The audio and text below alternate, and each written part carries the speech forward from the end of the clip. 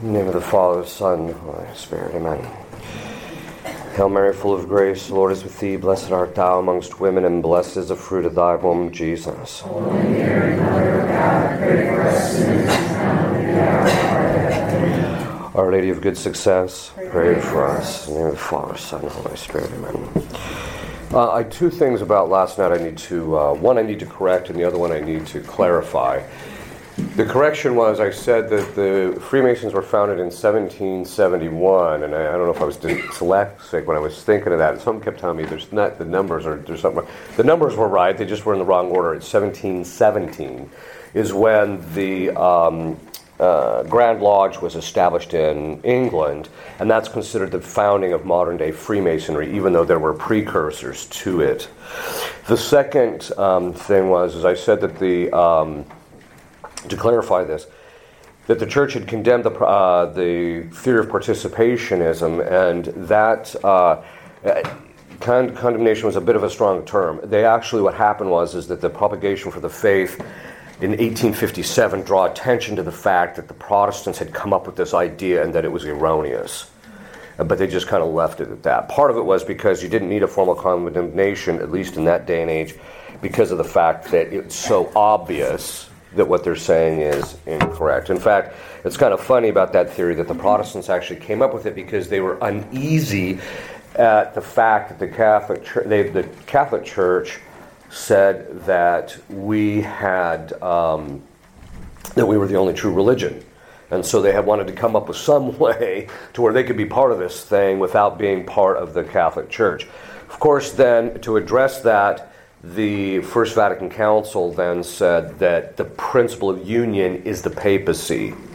The theologians in the Catholic Church, adopting the Protestant theory of participationism, shifted it very subtly. It's something I'm going to be writing a book on.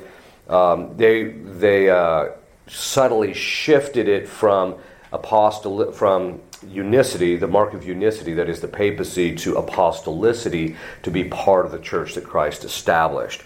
Which in the past the church was very clear that apostolicity didn't suffice to have unity with the church because of the fact that the Orthodox had valid orders, but they did not, were not part of the church that Christ had founded because they didn't have unity with the papacy. Anyway, that all being said. Okay. After the shock last night, and by the way, what we talked about last night was just the tip of the iceberg.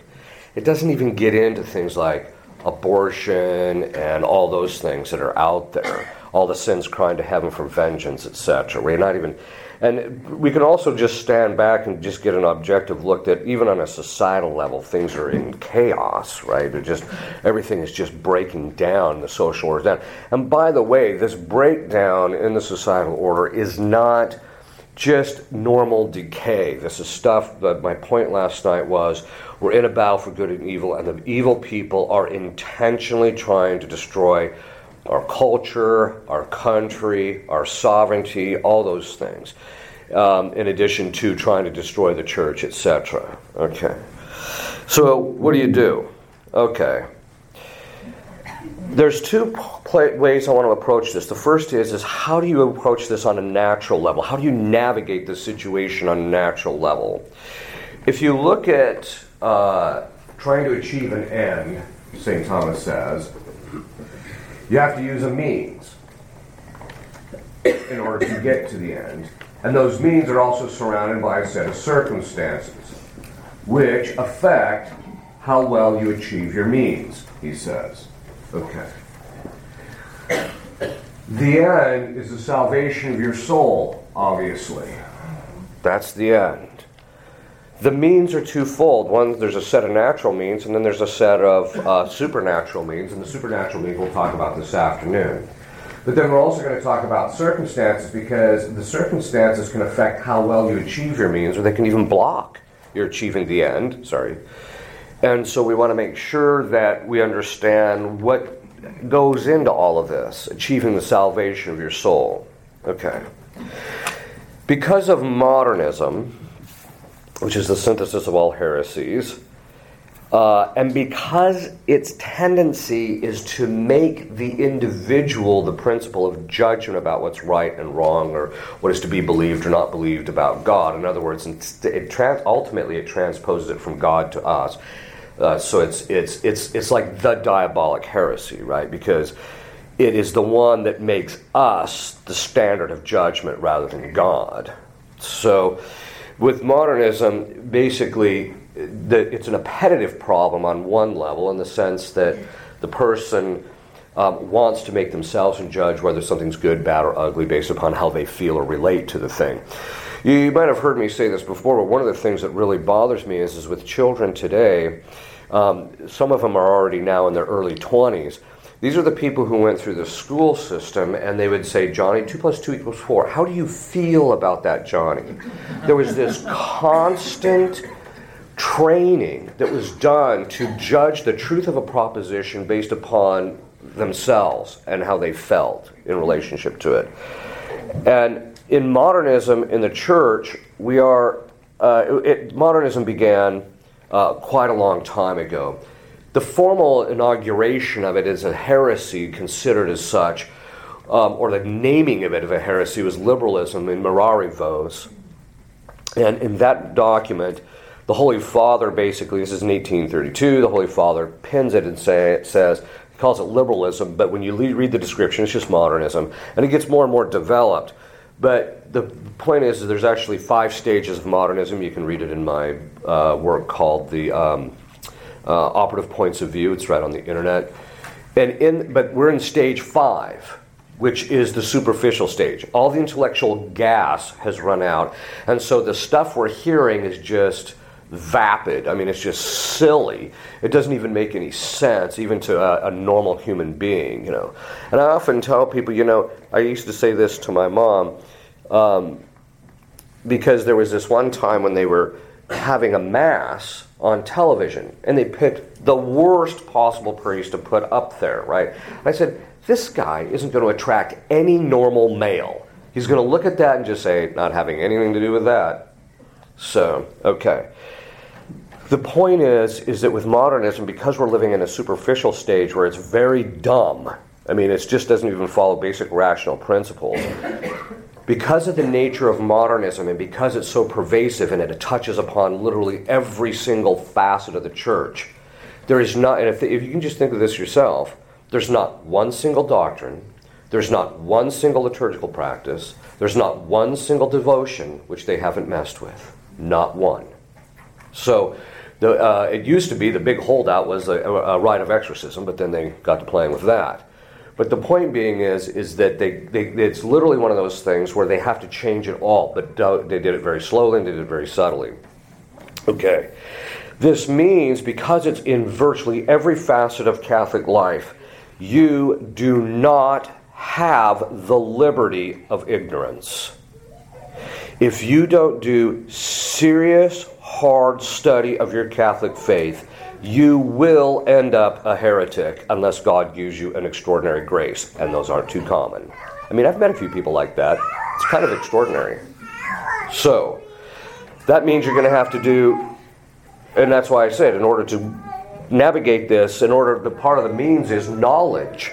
Now, the knowledge is either going to come through grace, which enlightens the mind and strengthens the will, or it's going to come through serious study. You're going to have to study. So, I often tell people, if you think you already got this extraordinary grace, you're already deluded. And I can tell you that having been a pastor and a rector of churches in the traditional movement. Every trad you talk to them thinks they've got the doctrinal world by the tail.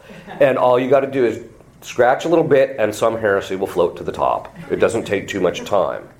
Right? So, and a lot of it is because why? A lot of the stuff in the church's teachings require great precision and knowledge of distinctions which most trads don't know. So, for example, when you hear the debate about if a pope is a heretic, because all the saints are pretty consistent in saying that if a pope lapses into heresy, he loses his office. When you listen to that discussion, nobody's making the distinction between whether he was a heretic before, whether his election was valid or not, And once he becomes pope, what are the distinctions and how does that work out? Nobody's even talking about that. Nobody, not even the guys that look like they actually know what they're talking about. So it's a gargantuan problem that even among the intellectuals, I'll be reading these guys who are going off and stuff, and they're touted because they got these PhDs and stuff, and there's the distinction that was all the way through the discussion, but it was very subtly talked about or just tangentially talked about, but which determines the whole discussion, and they don't have it, and so they're off on La La Land. Okay. So, the other thing is, if you really don't think that you suffer from imminence in some fashion, you're already deluded. It's part of original sin.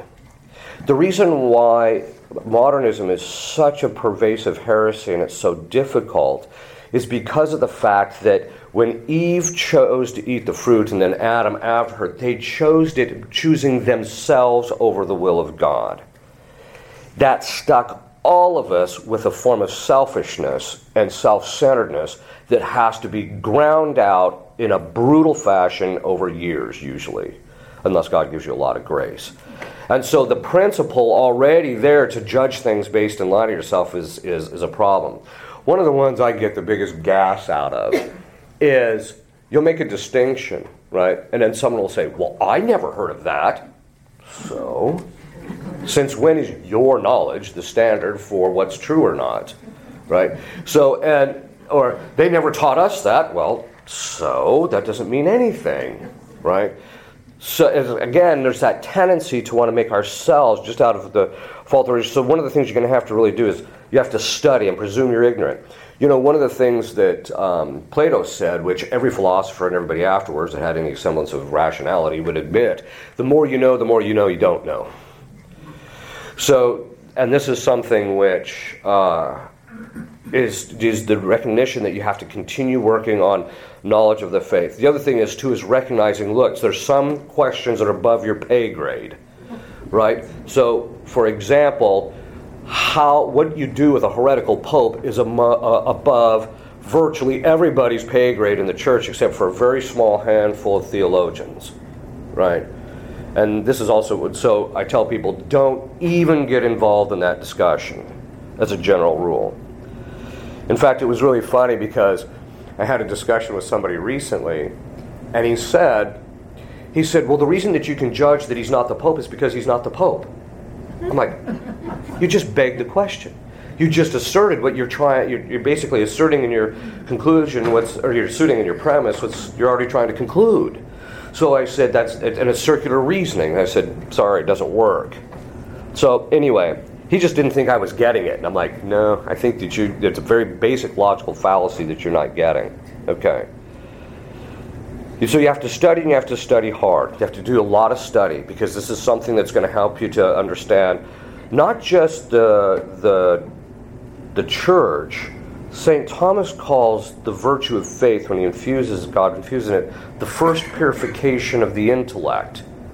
And what that means is that it teaches us, the faith teaches us our relationship to God, the truth about our relationship with God and our relationship with the created order. And so working on the faith and things of that sort will help that tremendously. This also means that, as a general rule, I tell people, don't get involved in blogs or in forums. Because, first of all, if you pay close attention to that, in fact, it's funny because I have friends of mine that got involved in it, and I just sit there with a smile, and I said, God bless you for trying, right? Within a couple of months, their hair is all removed from their head from having been pulled out, and they realize that it's just a waste of time because people just don't get it. It's true. And I think they say, well, faith comes through hearing. Yeah, here's the problem. The guy who's arguing with on the blog, he ain't hearing you. He's just trying to argue because he doesn't want to be shown as wrong, or he's got this heresy that he happens to be fond of. Okay. People also end up saying, well, I'm going to go defend the Catholic faith because the priests aren't doing it. Yeah, all you're doing is making a mess of it. Okay. In fact, in the past, canon law forbid lay people, which I think that we should actually go back to. It forbid the lay people from engaging in public debate or discourse regarding philosophy and theology without their permission of their bishop. And I think that would be a good thing to go back to, because I think it would start quieting things down a little bit. My basic point is make sure that what you study isn't the latest and greatest from the guy who happens to hang up his shingle because he calls himself a traditionalist. What you have to do is you have to study the saints and the guys that have written about these matters, preferably from before the council. And it's a long, arduous task, right? What you got to study? Morals, right? You just have to study the moral doctrine of the church. The doctrine itself, ecclesiology. That's a one that's really fraught with difficulties these days. Theology of revelation, which deals with tradition. You have to understand the structure of tradition and how it works. Why? Because modernism is a deviation, because it transposes the objective criteria for what you believe from an external magisterium, which is actually handing us on objective revelation from generation to generation to oneself. If you don't understand exactly how that mechanism works, you're likely to end up with a lot of problems today. To start with, I always recommend Spirago's Catechism. Unfortunately, TAN stopped publishing it, but it's still available out there. You can usually dig it up somewhere. Or any other kind of solid basic catechism, and branch out from there. The good thing about Spirago is it'll start to fill in areas that you realize I don't know very much about in this area. Could you say that again? Spirago. It's here, I'll just write it Or down. about? Yeah. So Spirago, it's just called the Catechism Explained. It's basically the Catechism of the Council of Trent with a lot of explanation. And it's one of the best out there. The thing I like about it is I've never read anything in there that didn't line out with what the theologians, and by theologians I mean those are the theological schools from 1100 to 1750, and the fathers didn't say. So that's the nice thing about it. And then from there branch out. Do not think just because you've had read a book on a topic that somehow or another you understand the topic. There's always, you get that from time to time. I used to smile about that when I taught in the seminary. Some guy in the class had read one book on a topic, and so he would bring up an objection in relationship to that one book.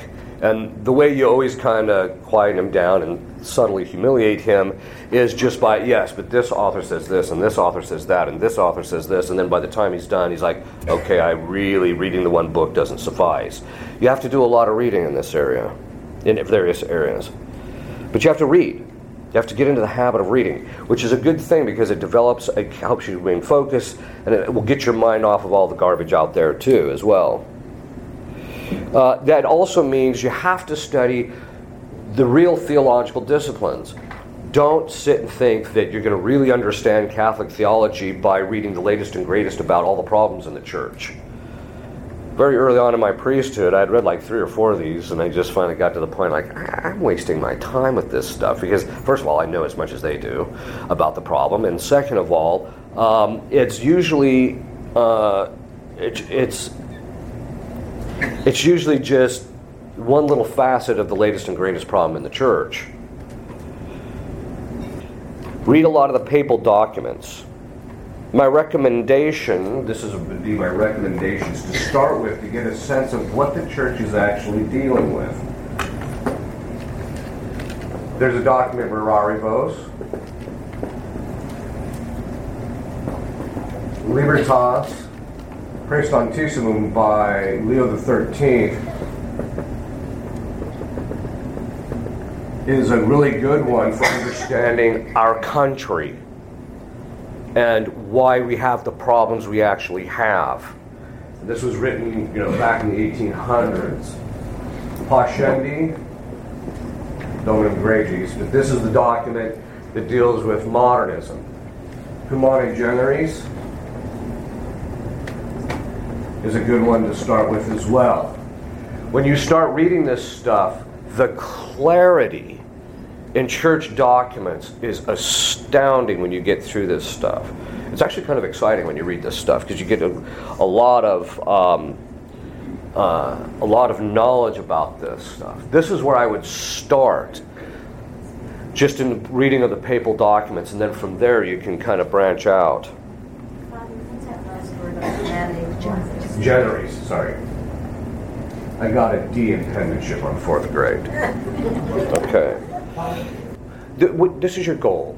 What you have to do is build a repertoire of knowledge regarding what the church has always taught in relationship to those things necessary for salvation. That's what you have to achieve. And then from there you can branch out. I'm going to have to edit that one out of the thing so I don't get myself in trouble. Okay. So the first thing is you've got to study. You've got to work at coming to real knowledge of this thing if you're going to navigate and actually save your soul today. It's just not enough. Okay. And it's according to your state in life, obviously. You don't neglect your duties. The next is you have to work on restructuring your family. Obviously, the attack on the family has been key in undermining the psychological and moral development of people and their spiritual development. Destruction of the masculine character, that is, the destruction of manhood, and along with it, what it means to be a father and a true husband, that destruction has resulted in a huge problem on a moral level. The fathers of the church say that it pertains to the father to confirm the moral code. So what that basically means is the mother, for all intents and purposes, it's the mother who teaches the kid, no, you can't steal. No, you can't do that. No, you can't. But it's the father's place to say, follow your mother and don't steal. This is what she's saying is right, you don't steal. It's his place to confirm it. If he doesn't confirm it, I'm sure all of you have seen this in families where the mother is doing one thing, but the father is off on la-la land, and the kids end up a basket case. Because he doesn't back up what she says. That means that men have to man up and start being fathers. So, and that means following that proper structure of him assuming the head, that basically taking on himself the proper role of being head of the household, but in a manner which is done not for his sake, but for the sake of his wife and his children, so that he doesn't become selfish. That means women have to start working on subordination, and I think I usually encourage women to try and get out of the workforce if they can. And the reason being is because most women will be happier if they're actually at home with their children. I'm sure you've seen story after story after story. One of them that sticks out in my mind was a woman who had reached the top of a manufacturing corporation. She had become the CEO of this manufacturing corporation. It might even have been into pharmaceuticals. But she had reached this level, and she got there, and after about a year, she got irritated. She said, I was sold a bill of goods. I was told that once I reached the top and got my career and was successful, I would have this fulfillment, and I got nothing from it.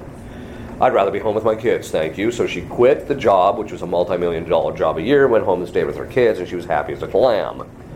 Why? Because God structures women that way psychologically. I've often told people that and part of this all goes back to the communist thing I was talking a little bit about last night, but a lot of it basically boils down to this. It's a bill of goods because this is the story. Swinging a sledgehammer, or digging a hole, or even putting something together, or even pushing paper in office, is a far less noble work than forming the mind of a child. When women were basically told that their work at home was less noble or that it wasn't as good as what the guys were doing, they were completely lied to and sold a bill of goods. They're far more, to actually to be at home and to form the child is a more noble activity, frankly. In fact, the reason we know it's a more noble activity is because according to the natural law, the man's job is for the sake of the wife and the children so that she can stay home and be able to do that job. So it's subordinate to that rather than the other way around. Children have to work on obedience and piety. In other words, the normal family structure has to be reestablished. And also piety. Piety is the virtue in which we give honor to our superiors. It's completely gone. It basically started when the greatest generation in raising the hippie generation didn't require them to honor them, basically. And so then they didn't. And so the hippie generation became obnoxious, and from that point on, piety was just lost in our culture.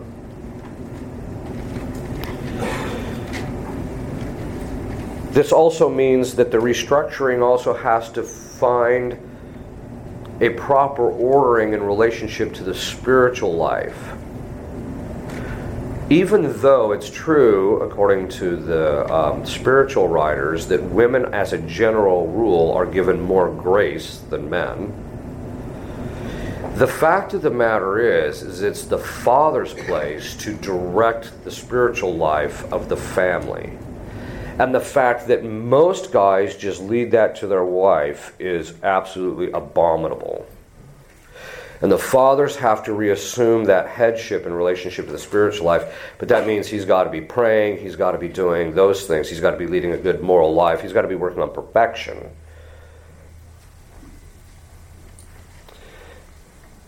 So this is, just on a natural level, this is one of the things that you actually have to work on. The restructuring of the family life is the only way to restore the order of our society. I'll say this now, only because of the fact that I don't mind getting in trouble. But there's a line from G.K. Chesterton where he says, I don't know why women want the vote. This was back in the feminist movement, back in the teens and 20s of the last century. He says, I don't know why they want the vote. He said, because a woman can make or break a nation by the way she raises a single child. Where the vote is meaningless, he said, for the most part. Part of the thing that's going to have to happen is I talked about communism infiltrating of this. This means that various facets of this complete false doctrine of feminism has to be done. Now, were men treating women badly? Yes, of course, they always have. It's been from the very beginning. But that doesn't mean that the proper order within the family should therefore be undone. And in feminism, I think that the biggest mistake that's been made is the idea that, as I mentioned, that the work that a woman does at home is somehow less noble. This not only pertains to the forming of the mind of the child, but just even taking care of the home, providing for the home, cooking and things like that. Stuff that can be a bit of a drudgery, but which actually provide a suitability to the life of the husband and the children that would otherwise be lost. Women don't spend much time at home anymore because they're working. Yeah, they get the clothes done, and yeah, they clean things, they make the beds, etc. They're doing the laundry. But the fact of the matter is that there's when I grew up, my mom used to do this from time to time, and you would see this, in reading about things in the past, how women would do these little things, like little craft projects and little things for the various people in the family or for the house, so that there was a certain decorum and suitability to the house that was achieved as a result of that. Now they just go buy stuff and put it up, and it doesn't really mean anything. But I think that, getting back to the question of voting, I think that one of the things we have to do is go back to the solid understanding that the basic building block of the society is not the individual, but this family. In the past, there were only two people that could vote. The first was the man who was the head of his household. Why? Because he represented the basic building block of the society, the household. When a woman votes, you are essentially splitting the basic building block of the society. Right down the middle. The second component of it is the other people that could vote were landowners. And the reason for that is because landowners had a vested interest in making sure that the government didn't get out of hand in regard to entitlement programs, because it was going to rob him of his productivity in the end. And so That's why those were the two people that would only vote. The other thing is, too, is I can't tell you how many times you listen to this and the wife is voting one way and the husband's voting another, and I'm like, there you go, right? There's a destruction of the unicity of the family. I think there's also with feminism, I think eventually the church is just going to have to condemn it, while at the same time upholding the perfections that are proper to feminine nature. One of the biggest mistakes, I think, about feminism is it actually degrades the perfections of feminine nature. The fact that women are more emotional for the sake of having that empathy with their children, which, by the way, I'm sure you've heard this with studies, that if a child doesn't have that proper empathy with the mother or with someone else usually, but usually the mother, then what ends up happening in the first 2 to 5 years of their life, they can end up with disaffective disorders where they can't emotionally bond with people. I think you've heard me say this. The one thing that psychologists had done the research, the one thing that all these mass murder kids that were in high school or in college went and mowed everybody down, the one thing they all had in common was daycare. So the point being is that there are the perfections of women have actually, by the feminist movement, been degraded so that they pursue these illusory things that are proper to men. I could never understand why would you want to, if you look at the punishment that God gave Adam and Eve, He said to Eve, you shall bear children and child, multiply your conceptions, and you will be bear children in pain, right? Okay. So that's her punishment. So then what does she do? She wants to take on Adam's punishment, which was you have to go work in thorns and by the sweat of your brow. Why are you assuming both punishments? You already got one, you don't need another one. I could never figure that one out. Okay. But I think the real point being is hopefully, as time goes on, there will be, when all this clears, is that the proper role of women will be recognized as with its nobility based upon the perfections that are proper to women, instead of denigrating it in a manner which, denigrating it in such a manner that it's basically just female self-hatred. Women who really get involved in the feminist movement, when you watch them, in fact I was watching this one, there was this, Hannity was interviewing this one feminist, and there was this comedian sitting next to her, and he was just pressing her buttons, just pressing them, right? You'd be happier if you just stayed at home. Of course, she was just, and the sad part of it is that everything she was saying was actually a manifestation of hatred of what it really meant to be a woman, which is sad, right? Then there's also other considerations in relationship to on a natural level. Okay, so we're entering into a stage where we could have this chastisement, right? We don't know. I mean, it could drag out, or God could do something differently, but it looks like it's coming down the pike, at least from what Our Lady's talking about and the way she's talking, and it's leading up. So then people ask me, okay, well, if there's going to be this chastisement, what about prepping? Should I have a bunch of food? No, you should give it to me. No, okay. The point, so it basically boils down to this. If you remember in Scripture, Christ does the parable about the guy who builds the towers because he's going to have this thing, and Christ makes the observation of how foolish he was because that night he was going to basically die, right? The point being is what? It has to do with you have to be spiritually prepared. You can prep until the cows come home, but I am going to talk a little bit about it. But you can prep until the cows come home, but if you're not spiritually prepared for what's coming down the pike, you're going to be a mess. Doesn't matter how much prepping you do. You're not going to be able to psychologically handle it. Natural prudence, putting aside supernatural prudence, natural prudence dictates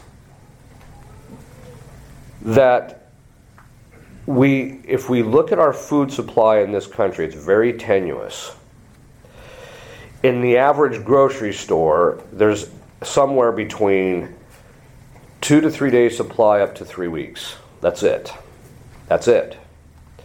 And part of that is because instead of having developed a more agrarian society where people were actually producing the food more locally, we relied on shipping and trucking so that we get our food from all over the place. The problem is not much is being grown locally in most areas. Not all areas, but in most areas.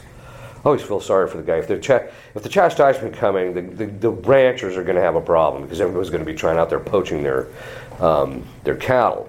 But the point being is that the food is tenuous. So natural prudence. We also see this with things like Katrina and other natural disasters. People will go a week to 2 weeks without it.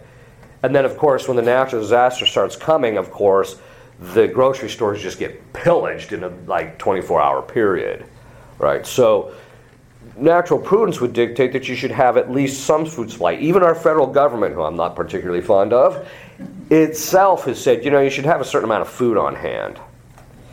Even though they may, I think if I'm not mistaken, if you have more than 6 weeks, it's illegal by federal law. I think that's something to research. But here's the thing, I tell people, I say, what do you think of that law? It's an unjust law, they can't tell you that. Right? It's like them telling you that you can't, it's the same problem with telling people that they can't develop the virtue of sobriety in their children by allowing them to drink something at home before the age of 18. Excuse me, but the parents have the natural rights to develop a proper virtue of sobriety in the child. Right? So you can't say that, because what does the government do? Well, when he's 18, he's on his own, he doesn't have to listen to you, but by that time, no, but you can't let him drink until he's 18. Oh, yeah. Okay.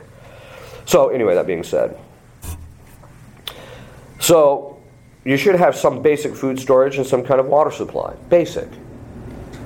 Now, don't think that in having this, you're safe. In fact, my joke is, if you got food supply, you better also have an ammo supply. Because people are not virtuous. But death can come like a thief in the night. As I said, don't think this is going to save you or even make your life easier. Father should just do it as a basic supplying for the sake of the children and his wife. But you have to remember, to whom the effects of the chastisement extends is entirely the choice of God. Now, you can pray that you're spared the effects of it, and that's a good thing, to pray you're spared the effects of it, and your children and your relatives, etc., are spared the effects of it. But it's really up to God to determine it. That's why Our Lady said in the quote I read last night that it will affect even priests and even the good priests and faithful. It's going to get all of us. So just remember, all the prepping in the world isn't going to make it any easier if God chooses otherwise. So what does this mean? It means, okay, so there's some basic things that you need to do. One, you need to start reading and become more knowledgeable about the faith in order to navigate the problems that are occurring with the church, just on a natural level. Second, you got to get your family strengthened in order so that it doesn't end up succumbing to some of the basic problems. And then just on a natural level, make sure that that you're doing those things that you can survive just basic societal collapse. Because the only reason our society has not collapsed is because of technology. Technology is the thing that's keeping this afloat. Every other culture in the history of humanity that has gotten this disordered has never survived this long. And the only reason is because we're propping this thing up through technology, and we're propping it up by fraud. The reason we have such a phenomenal economy is because we keep propping it up with this creation of money out of thin air. Eventually you can't do it forever. So, eventually this is going to come down. This also means, though, that you should also study. You need to have a decent knowledge, not a lot. It should be according to your state in life.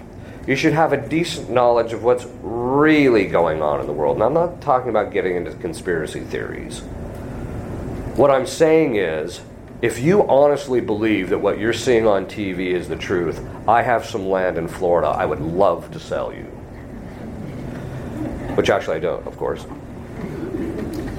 The point being is that the people who are evil are systematically lying and manipulating us. It's a historical fact that the government in this country began social experimentation right after World War II by doing what? There was a thing called Operation Paperclip, where they bought a bunch of these scientists from Germany over here, whitewashed their war crimes, and used them to do social engineering and restructuring in this country. Let me give you an example, a simple example. The anti-smoking laws in this country were modeled exactly after the anti-smoking laws and campaign in Nazi Germany. Very successful. Germans were great at this stuff. Okay. The point being is that, you know, it's a good idea to be knowledgeable about the fact that, A, you're being lied to, and B, what's the real story. And so, you know, reading solid books, I'm not going to get into a whole bunch of them, but just reading solid books that will actually give you a Catholic understanding of what's going on here will be very helpful. So those are some basic things that you're going to do on a natural level. And part of this is just that you can have a perspective. So, one, the knowledge gives you the perspective, and then the family life gives you a structure that you can plug into and have a normalcy of life. We are living in an insane culture, and the more insane it becomes, the less it is going to be like the normal family life, normal family structure, the normal society structure. The one thing you have to be prepared for is, as the culture continues to decay, we are in free fall. There's nothing putting the brakes on this. I mean, Trump's trying, but it's like I said, as you drain the swamp, all you're doing is getting more stink coming up. Okay. But as this declines, which, by the way, it can't stop the decline unless God puts the brakes on it. But it can't decline. It's declining in such a manner that eventually you have to accept the fact that in the end, you're going to be the one that's considered evil. You're the one that's going to be considered out of your mind. Even though you're the only sane one around, right? You just have to expect that. And that means your relationship in the church, with the people in the church, and in the culture, you're going to have to take a very specific spiritual approach to it, which we're going to talk about in the next conference. But just accept the fact that this is just going to simply get worse. That will come when we talk about detachment. Okay. So you can do all these things on a natural level, but in the end, you have to have your spiritual things in order. And that's what we'll talk about in the next conference. So if you'll kneel, I'll give you a blessing. Benedictio Dei omnipotentis, Patris et Filii et Spiritus Sancti, super vos et manet semper. Amen.